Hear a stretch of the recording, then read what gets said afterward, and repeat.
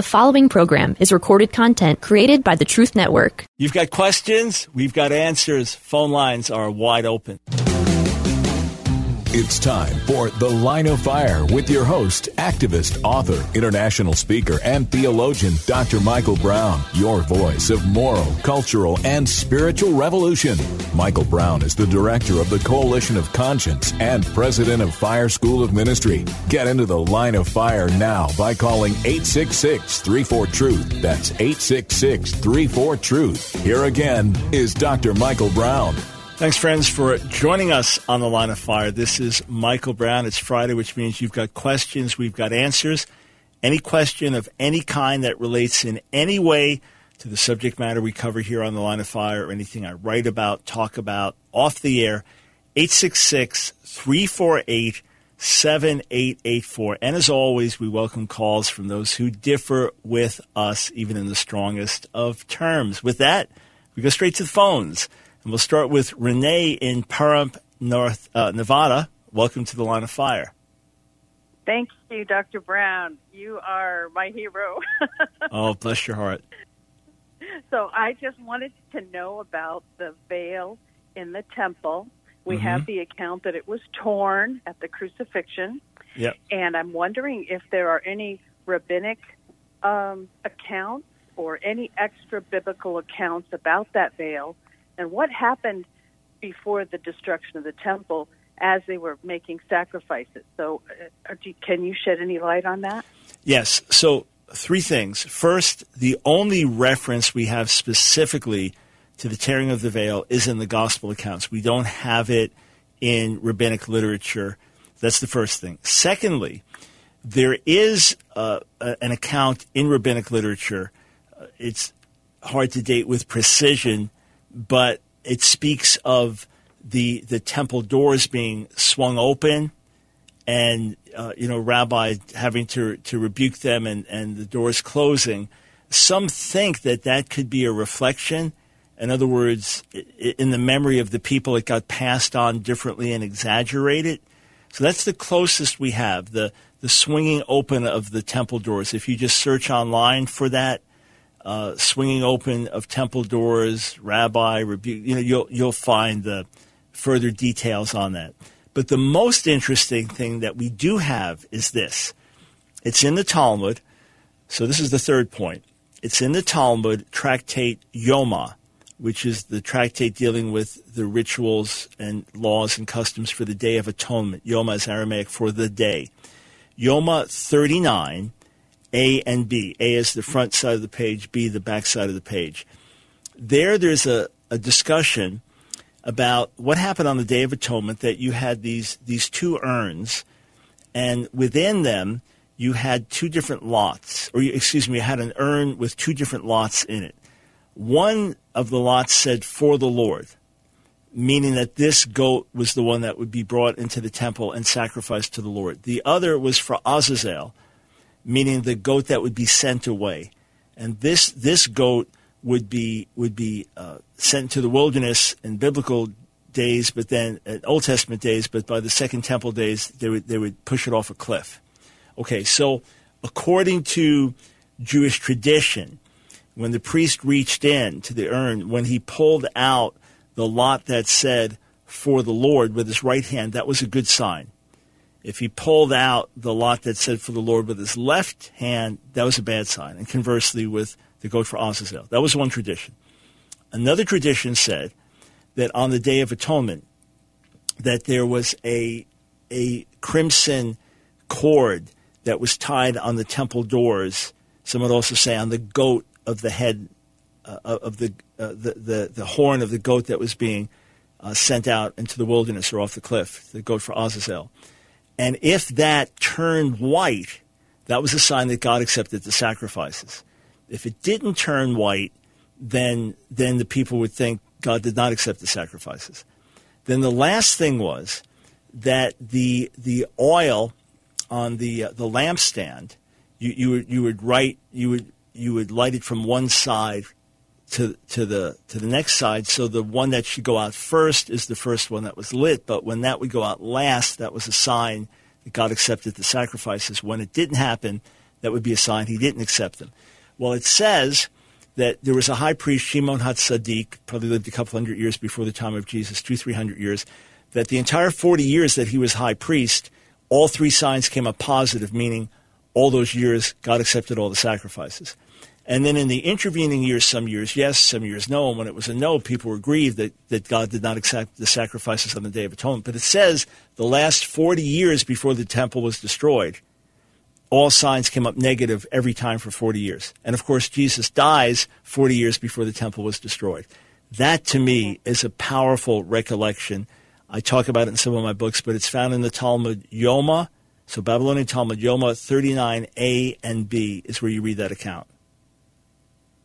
Thank you. Thank you so much. That's great. I can't wait to share that. Thank you. Yeah, you are very welcome.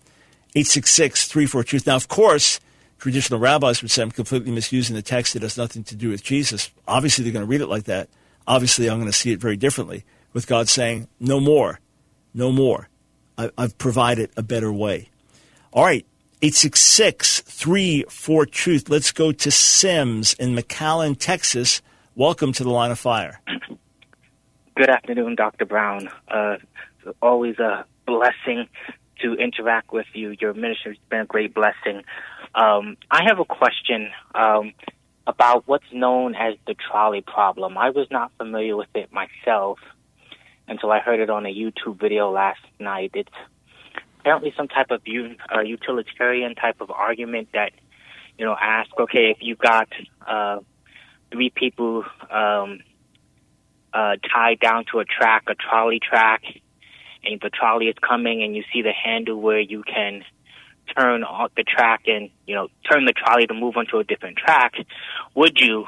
The problem being, though, that there's one person tied on that second track. So if you do nothing, three people are going to die. If you do something, one person is going to die. What do you do? And then the people sort of making this argument kept sort of complicating things. Well, what if, it's three older people and a baby? What if it's three critical race theorists and Jordan Peterson and whatnot? So it seems like very much like a subjective type of system. But I wondered, okay, what would be sort of the biblical response, if any, to a system like that?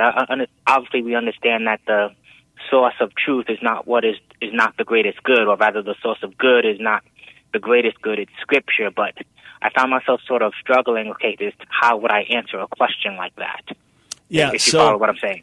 Yeah, of course. The first thing I would do is short-circuit the whole argument, because ultimately it's not, unless you're just into philosophical debate, it's not a productive argument that is going to help someone make a godly choice as much as a gotcha kind of thing.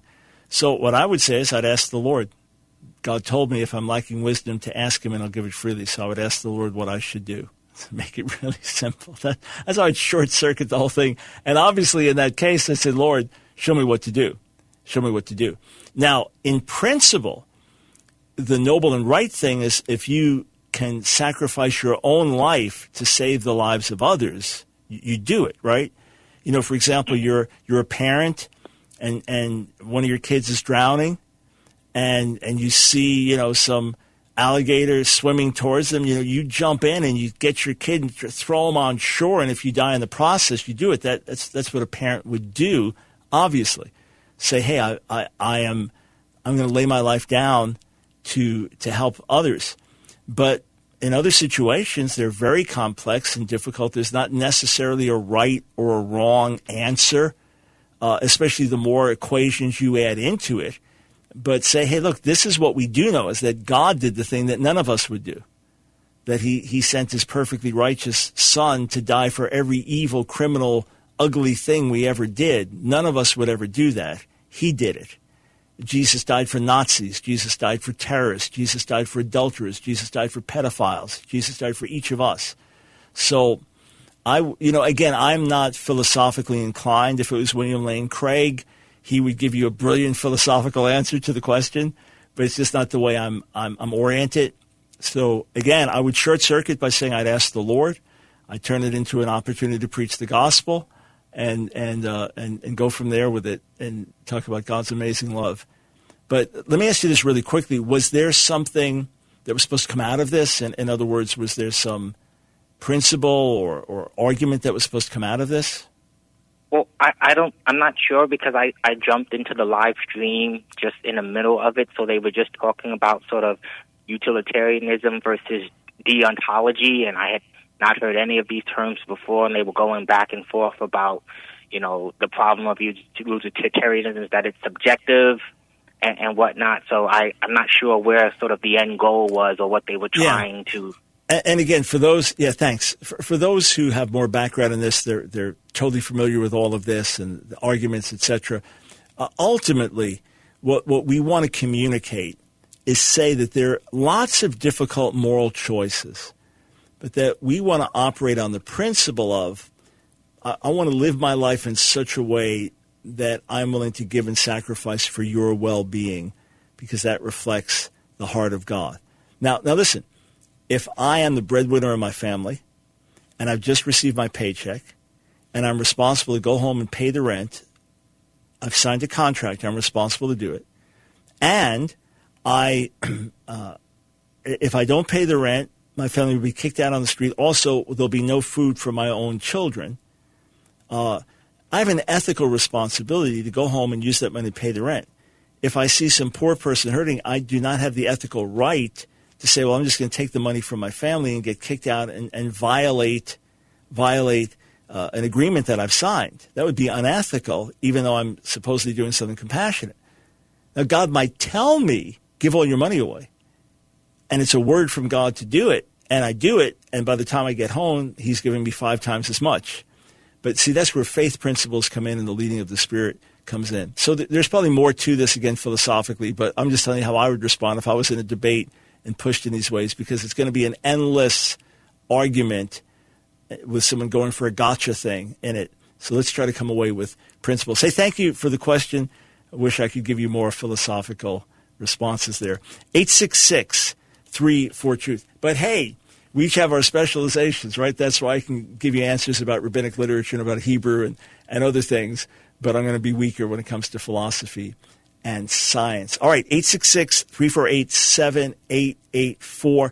We will be back momentarily on the other side of the break. Hey, have you read my new book, Has God Failed You? Has it been a blessing to you? I really believe, as I'm hearing from readers, that it's going to be a life changer, even a life saver. So pray God will use it. If you've been blessed by the book, go on Amazon and post a review, and then tell a friend, share it with a friend. It could be just what they need. Has God failed you? Finding faith when you're not even sure God is real.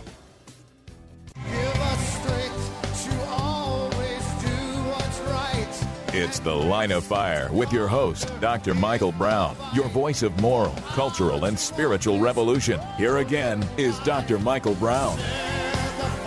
Thanks, friends, for joining us on The Line of Fire. You've got questions. We've got answers. Phone lines wide open. 866-34-TRUTH. Let me get to my right screen here. Here we go. And we will go over to Maggie in Austin, Texas. Welcome to The Line of Fire. Hi, Dr. Brown. Thank you for taking my call. I appreciate your show very much. Thank you. So I grew up in a Lutheran church, but just recently truly started seeking God and seeking understanding. With that, I dove into the sea of YouTube preachers, and now I'm thoroughly confused. It seems like Christians refer to God the Father and Jesus interchangeably sometimes. Mm-hmm. But I do believe in the Trinity and that Jesus and the Father are 2 persons. We pray to the Father, but everyone says that our personal relationship with Jesus is what matters, and that's the goal, even though Jesus came to reconcile us to the Father. So my question is, who are we to be seeking that daily personal relationship with? All right. First, I answer in the broadest terms, God. I'm seeking to draw close to God. When I'm seeking to draw close to God, I'm not making a major distinction that I'm seeking to draw close to the Father or the Son or the Spirit. I fully understand that there are different roles and functions, and that we relate differently in different ways. But when I'm just crying out with all my heart, oh God, I'm longing for you. I want to draw close to you. I want to glorify you. I want to honor you. I'm just thinking of the one God. And the overwhelming emphasis of the Bible is there's one God and one God only. So I want to start there. Secondly, in my general praying, yes, the pattern is we pray to the Father. God wants us to come to him as children, and in that sense, leaning on him, looking to him as the source of everything.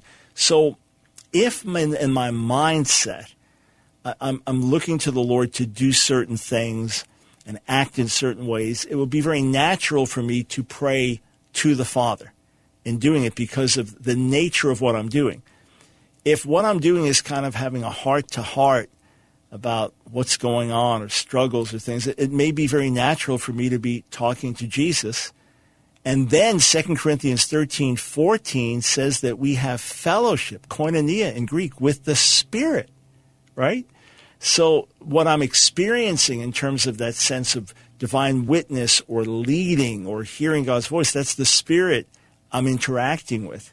So we can make it complex or we can make it relational and simple. So to me, I'm with the relational, simple way.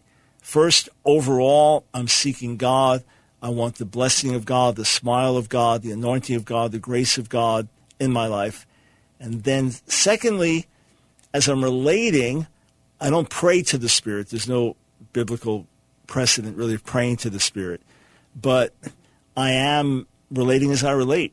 So sometimes when I'm journaling my prayers, they say Lord. Sometimes they say Abba. Sometimes I'm just talking to Jesus, and it's going to come out in that way. So, it's almost like in a relationship when you are dealing with someone as a friend or as an employer or as a family member that, you deal with that same person in different ways.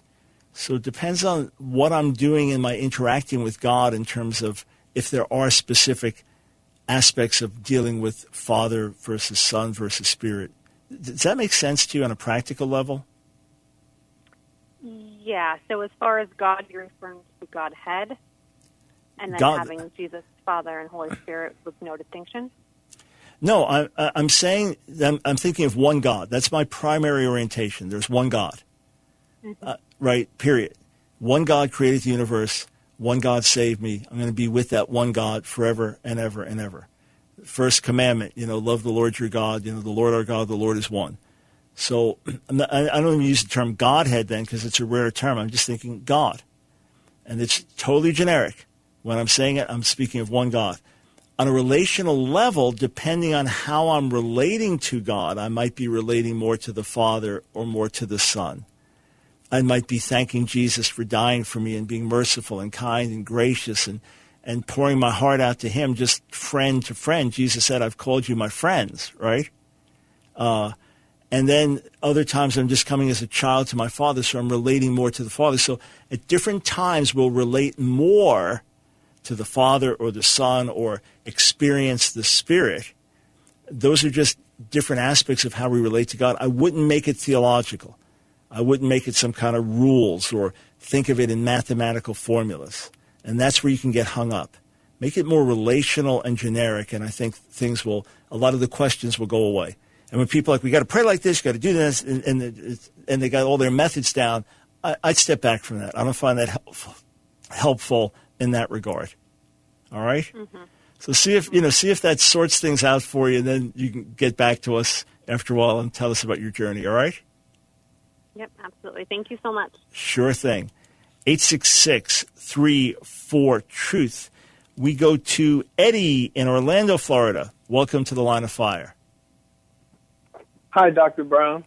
Hey. So I'm very huge admirer of what you do, and your ministry blesses us and my family immensely. So, anywho, the question I have is, we study the Bible together, me and my wife, and we were coming across in the book of Samuel the relation with Jonathan and David, right? Mm-hmm.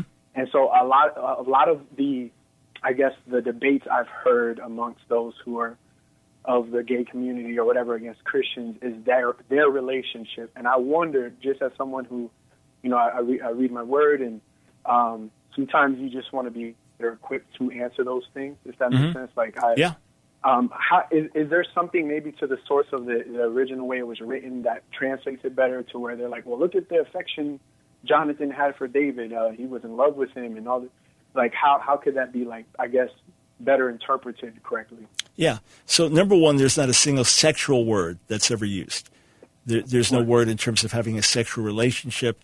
There's no description even of passionate kissing in terms of kissing one another. Everybody in the Bible kisses each other. I have one footnote in my book, A Queer Thing Happened to America, where it's like everybody who kisses, and it's family members and friends, and just, greet one another with a holy kiss in the New Testament. So there's nothing there. Even the exchanging of certain garments, was done in the covenantal way. It doesn't say they stripped naked. There's not a single sexual reference in anything that's said. The only thing that's spoken of is love. And we know that Jonathan was married with children, and that we know that David had many wives and got into all kinds of trouble because of his lust for women. So at the very most, a gay activist or theologian would try to argue that David was bisexual. But you couldn't even say gay because he's clearly attracted to women and then brings destruction on his own life because of his lust for Bathsheba, right? So clearly David was not gay. Clearly Jonathan was not gay, but even more clearly David. Not a single sexual term is used. And when David says in 2 Samuel, the first chapter, as he's lamenting the death of Jonathan and your love for me was greater than the love of women, he's just talking about Jonathan's incredible devotion. And the other thing is that we know categorically that there were prohibitions against homosexual practice in the Old Testament and in the ancient world in which they lived, the larger ancient world. And the idea that biblical authors would be celebrating this openly when the Torah already blatantly condemns homosexual acts is the most absurd thing. It would be like in the midst of the New Testament saying, oh, and by the way, there are millions of other gods and thousands of other ways to God aside from Jesus. It'd be completely ridiculous. So on all fronts, it fails to the point that I've gotten major Bible commentaries by gay scholars, and even they debate whether David and Jonathan should be looked at as gay. If it was so clear to them, they wouldn't be debating it. So it breaks down on every level. Lack of terminology that's sexual, David's explicit interest in women, and the overall condemnation against homosexual practice that we know was there in ancient times in ancient Israel. Right. Well, thank you so much. I also wanted to say thank you as well for, being an example to, like, Messianic believers. I'm myself a Messianic, and I got actually introduced to you through your teachings through Hazakim, actually. So, okay. Yeah, the Theophanies. Good. Yeah. Well, thanks, Eddie. Thanks for the kind words. I appreciate it. And you did have that right off the bat, that New York kind of spirit and accent. But, of course, in Orlando, that works. 866-34-TRUTH. Okay, we have a break coming up. But can I encourage you to do something? We did a YouTube chat before our broadcast today. We do those once a week. And one of the gentlemen was giving a contribution and saying, hey, everybody, you need to become torchbearers. You need to be supporters. So we don't talk about finances much. It's by God's grace we do what we do. People are generous and help us. But would you pray about joining our support team? And if we've been a blessing to you, in particular, it's a scriptural thing that if you've been blessed, you sow back in. If we've blessed you spiritually, you help in the natural as well. So here's what it takes: $1 a day, or more if you can, but $1 a day per month. So that's $30 or more per month, $1 a day. And you become a torchbearer. So fire, line of fire, all of us fire, torchbearer, you're helping us. But we sow back into you with free audio resources, free video resources, discounts at our online bookstore, discounts on our Israel trip.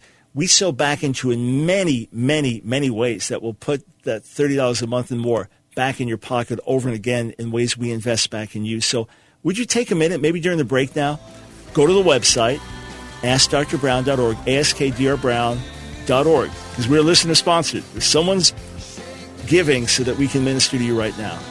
AskDrBrown.org. Click on Donate Monthly Support. Join our support team today. Thank you in advance.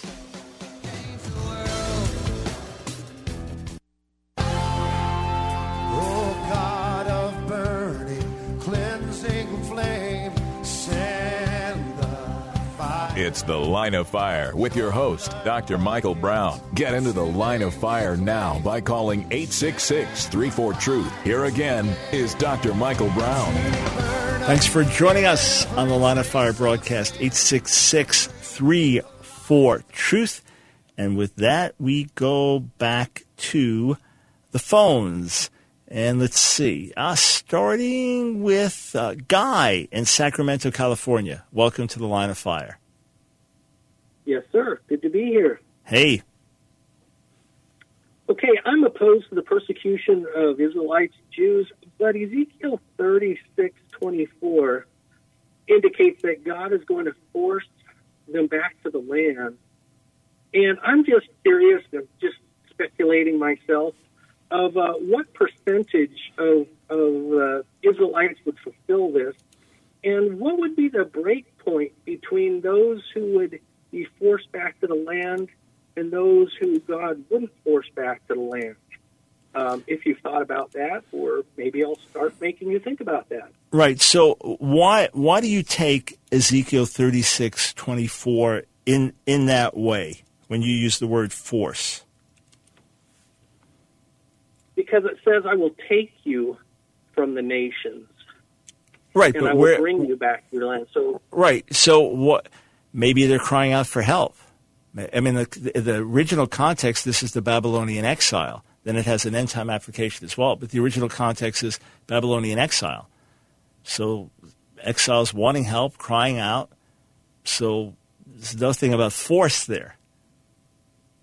Well, I see take as implying that he will make it happen, that he will require it to happen. And we've seen the increase of persecution of Jews throughout the world as well. Right. No, but still, I just want to hang on that for a second. It doesn't say force, right? I'll take. So take and bring, that could be people crying out for help, or it could be God puts it in their hearts and they want to. It could be those just as well. So that's my big thing. I don't want to draw something out of it. Now, you could go to other passages. It's fine if we went to other passages like Jeremiah about fishers and hunters and seeking them out. And that may speak of something more. So here's what I want. So I was just challenging that one point, but your overall question is a great question. So here's the deal.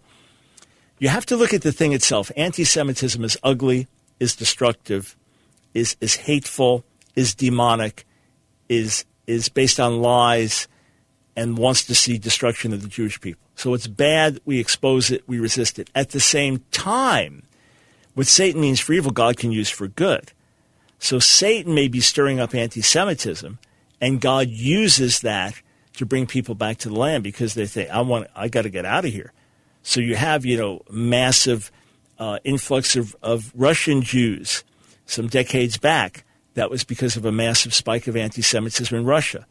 I'm sure you're seeing a spike in Jews coming from France, Jews coming from England because of rising anti-Semitism. So God certainly uses these things. The things themselves may be evil and wrong, but God uses them. Look, when Israel declared its independence in 1948, there were about 800,000 Jews in the surrounding Muslim nations, and they were driven out. They were told, you can't be here anymore. It's very difficult. Expulsion, leaving so much behind, having to start a new life, and not having so many things you would have wanted to bring with you. It's very difficult. But God used that. So people meant it for evil, and God can use that for good. As for percentages or how it works out, I can't say.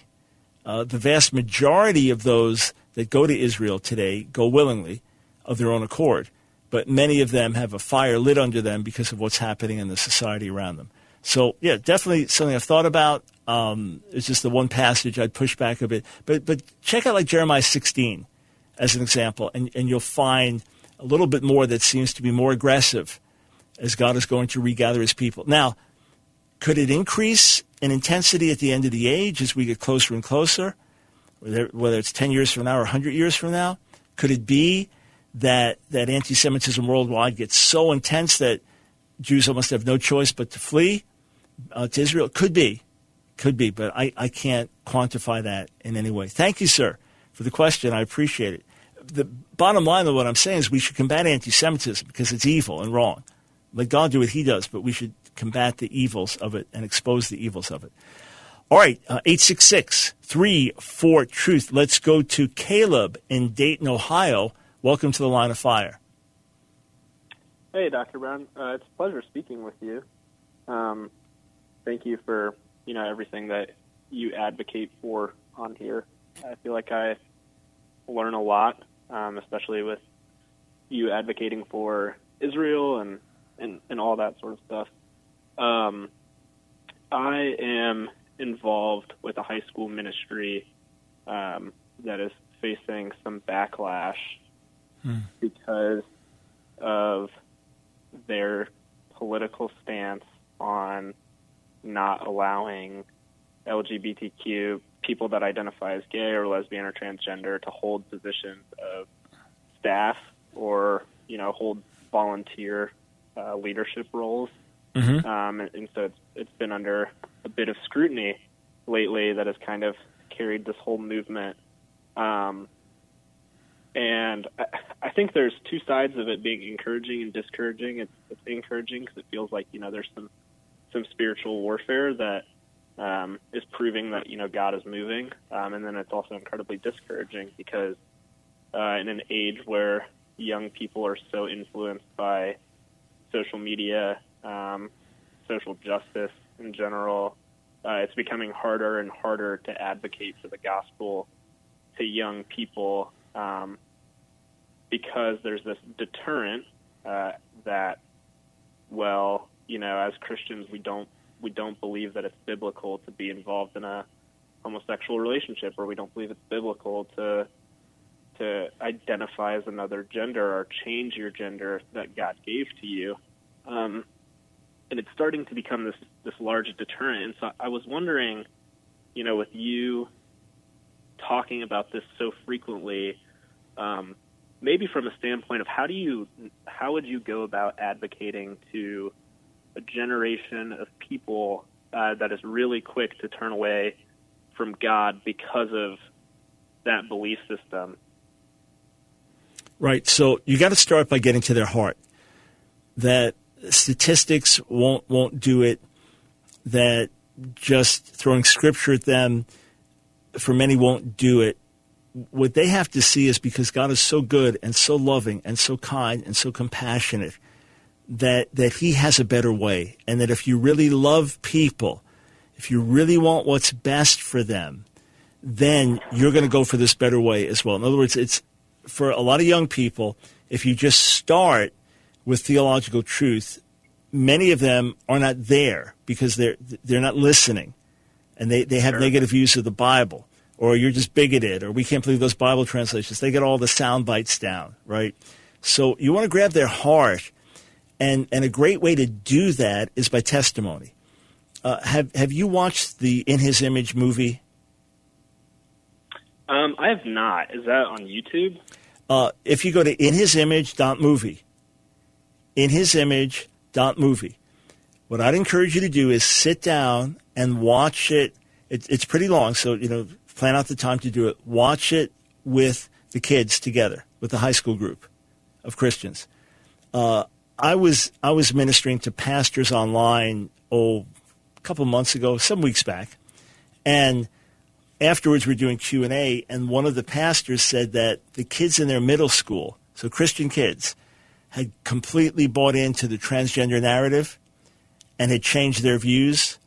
And he said, we watched the movie with them, In His Image, he said, and all of them shifted back. They embraced what Scripture says. Their views completely changed, and the testimonies are so powerful.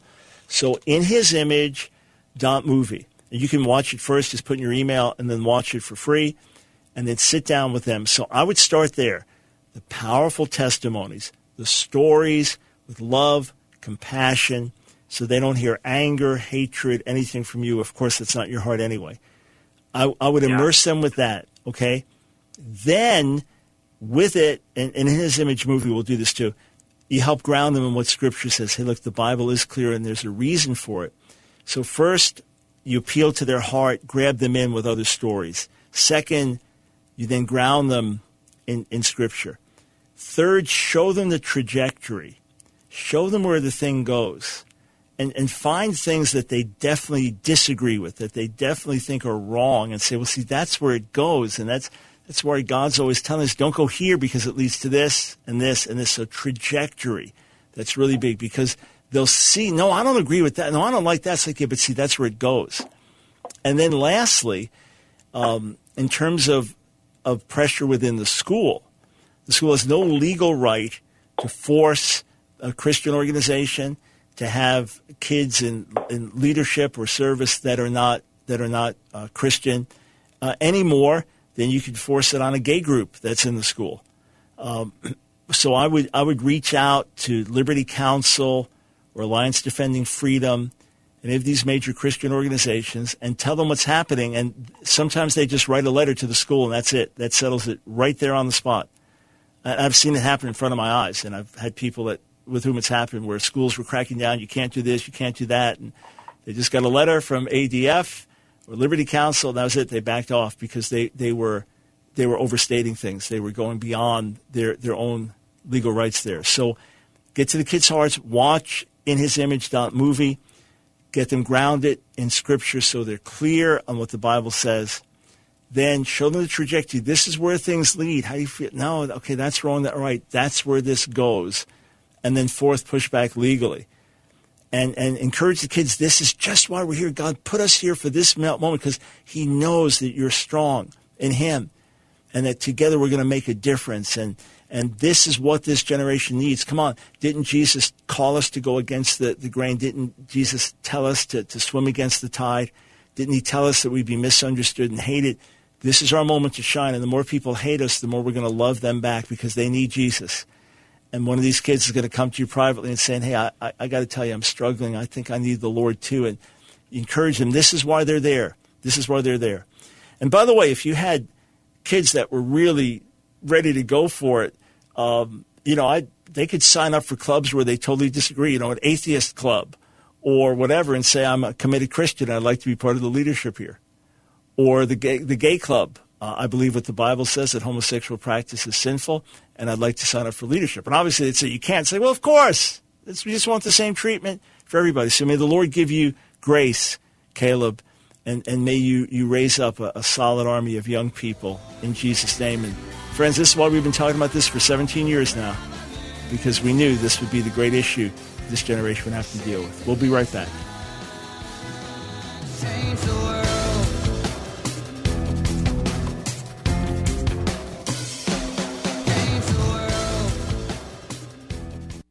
It's The Line of Fire with your host, activist, author, international speaker, and theologian, Dr. Michael Brown. Your voice of moral, cultural, and spiritual revolution. Get into The Line of Fire now by calling 866-34-TRUTH. Here again is Dr. Michael Brown. Welcome back to The Line of Fire, 866-34-TRUTH. Let's go to Fred in Lebanon, Pennsylvania. Welcome to The Line of Fire. Hello, Dr. Brown. It's good to be on. Well, thanks. Yes, my question is, I have a question about the motivation of why the attacks on Israel happen. Like it's by Hamas and other terrorist group, and I'm asking is there how much of it is a religious aspect? They're all Islamic, and I know there's sources in the Islamic scripture, like Sahih Muslim 1767, that says to to expel the Jews and Christians from the Arabian Peninsula and things like that. And if a lot of one of the key reasons is Islam or the fundamental beliefs of Islam, why is it never talked about on the mainstream news and stuff? Right. It's absolutely religious in its most fundamental way. It's not talked about in mainstream media because they're going by different. They're looking at just more superficial things that are going on in the society, and then listening to the propaganda that's being put forward by some of the participants. But here, there were specific issues that came up that were used as provocations by Hamas to start trying to murder Jews. The two things being, one, alleged violations of the Al-Aqsa Mosque, and the Israeli answer would be, you planned protest riots, you were ready to disrupt, we had to go in there and quell the violence. That's the Israeli answer. The other was the potential eviction, ultimately, of 13 families from Sheikh Jarrah, a neighborhood in Jerusalem. And it's a long-standing legal case, but it's being looked at as Palestinian families, Arab families being driven out by the Jewish occupiers again. That's the way it's presented. In any case, Hamas used those things as provocations to start trying to kill as many Jews as they could. And, of course, Israel Defense Forces fought back forcefully to shut this down and take out much of their terrorist infrastructure. But for Hamas, fundamentally, it's political because it's religious. The issue is that the Jews are usurpers. The Jews have no right to be there. In Islamic theology, the Islamic mindset, Islam is not just about extending peace. Islam does not mean peace. Islam means submission. So the goal of Islam is to bring the entire world in submission to Allah. Just like you could say the Christian goal is to make disciples of the nations, the goal of Islam is to bring people in submission to Allah. And you have territorial conquest in the process. So if you take over an area, it becomes Islamic. That is now under Islamic authority. You have two worlds. You have Dar al-Islam and Dar al-Harb. You have the world of Islam and the world of the sword. So that's what you're at battle with.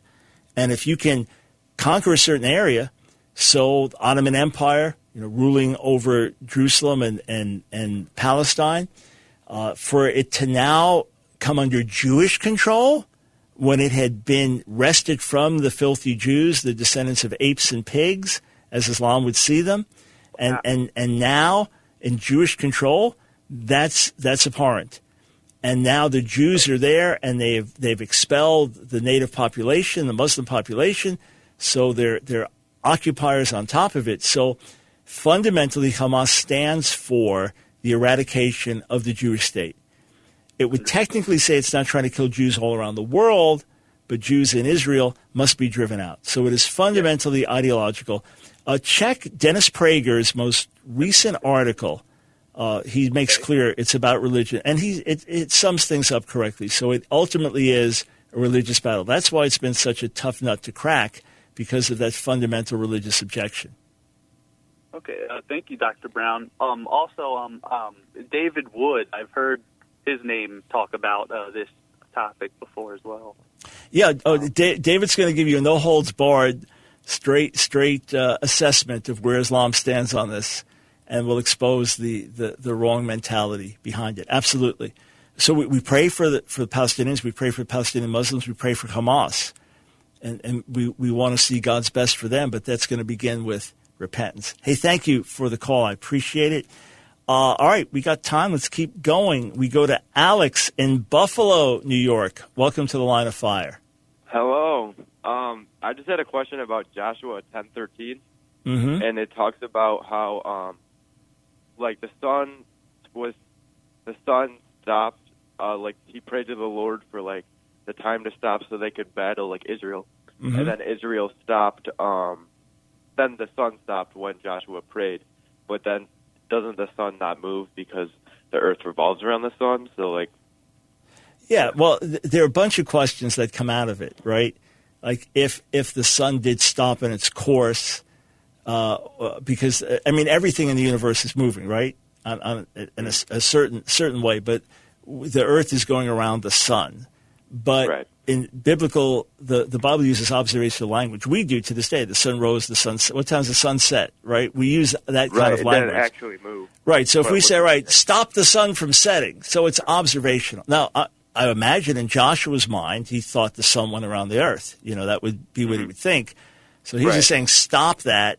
However God did it, he did it. But to do it would cause massive upheaval in the solar system, right? And then upheaval in other ways in the universe. In other words, it's not just like slow this one thing down because everything hinges together. So first it's using observational language as if the sun was going around the earth, but it would just be like us saying, God, slow the sunset, stop the sunset, because we got to get here before dark. So stop the sun from setting. How God did it, that's only because he's God. I mean, there's no other possible way it could happen other than an extraordinary miracle of large proportions. Right, now, and even, let me just say this. I heard this thing, decades ago as a believer that NASA scientists did the study, and as they're going back in the history of the universe, there was a day missing, and someone found Joshua 10, and they said, oh, that explains it. That's just a myth. That's an old myth. There's nothing to it.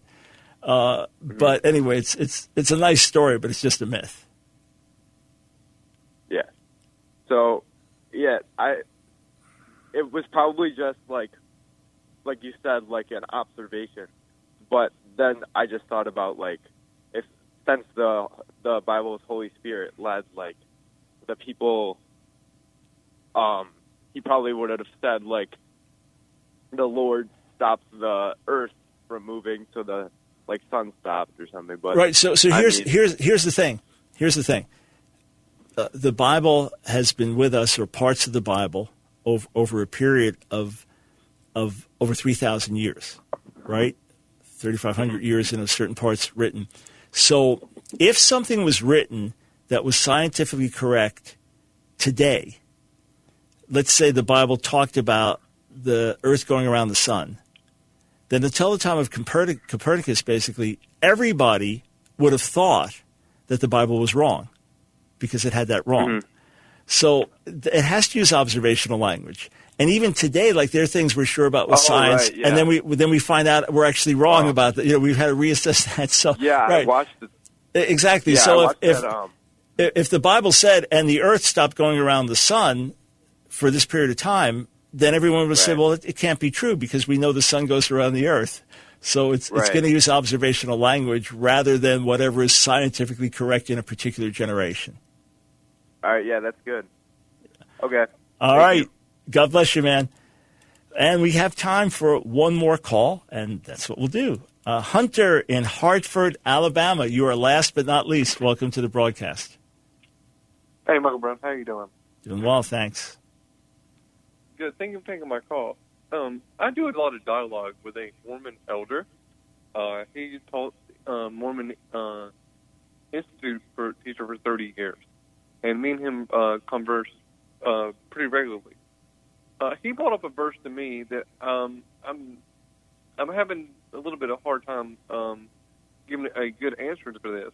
It comes from First Peter chapter 3, verse 21. Mm-hmm. I don't know if you know that Mormons believe that you can only be baptized by somebody who has a proper priesthood authority. Right. And that baptism is essential for salvation. Mm-hmm. Evangelicals won't take that stance. But verse 21 says, baptism with full funds of this now saved you. So he's saying that baptism saves you, is a saving act. I disagree with that. Right. How would you respond to that sort of thing? Right. So first I would go to all of the verses that just speak about being justified by faith and ask him, does he accept those? We agree that baptism is important, that baptism is a command, that baptism is part of our obedience in the Lord and part of what he requires of us as his children, and that's where you have in the Bible, repent and be baptized, etc. But I would first go, and I'm unfortunately short on time, so let me also encourage you to check out some of James White's debates with Mormons as well, or CARM, CARM.org, and check on their material on Mormons. But I'd go to all the verses that talk about being justified by faith and ask him, does he accept those? Say, well, why accept the one and not the other? You want me to accept this, I want you to accept these. And being saved, sozo in Greek, can be broad. Baptism is part of our deliverance. Baptism is part of our declaration of death to sin, etc. There's a larger complex of being saved, being delivered, as opposed to just born again. I would point to the larger context of our outward cleansing and identification as dying to sin and living to God. With that, we're out of time. We'll have to take it up more. God bless. Another program powered by the Truth Network.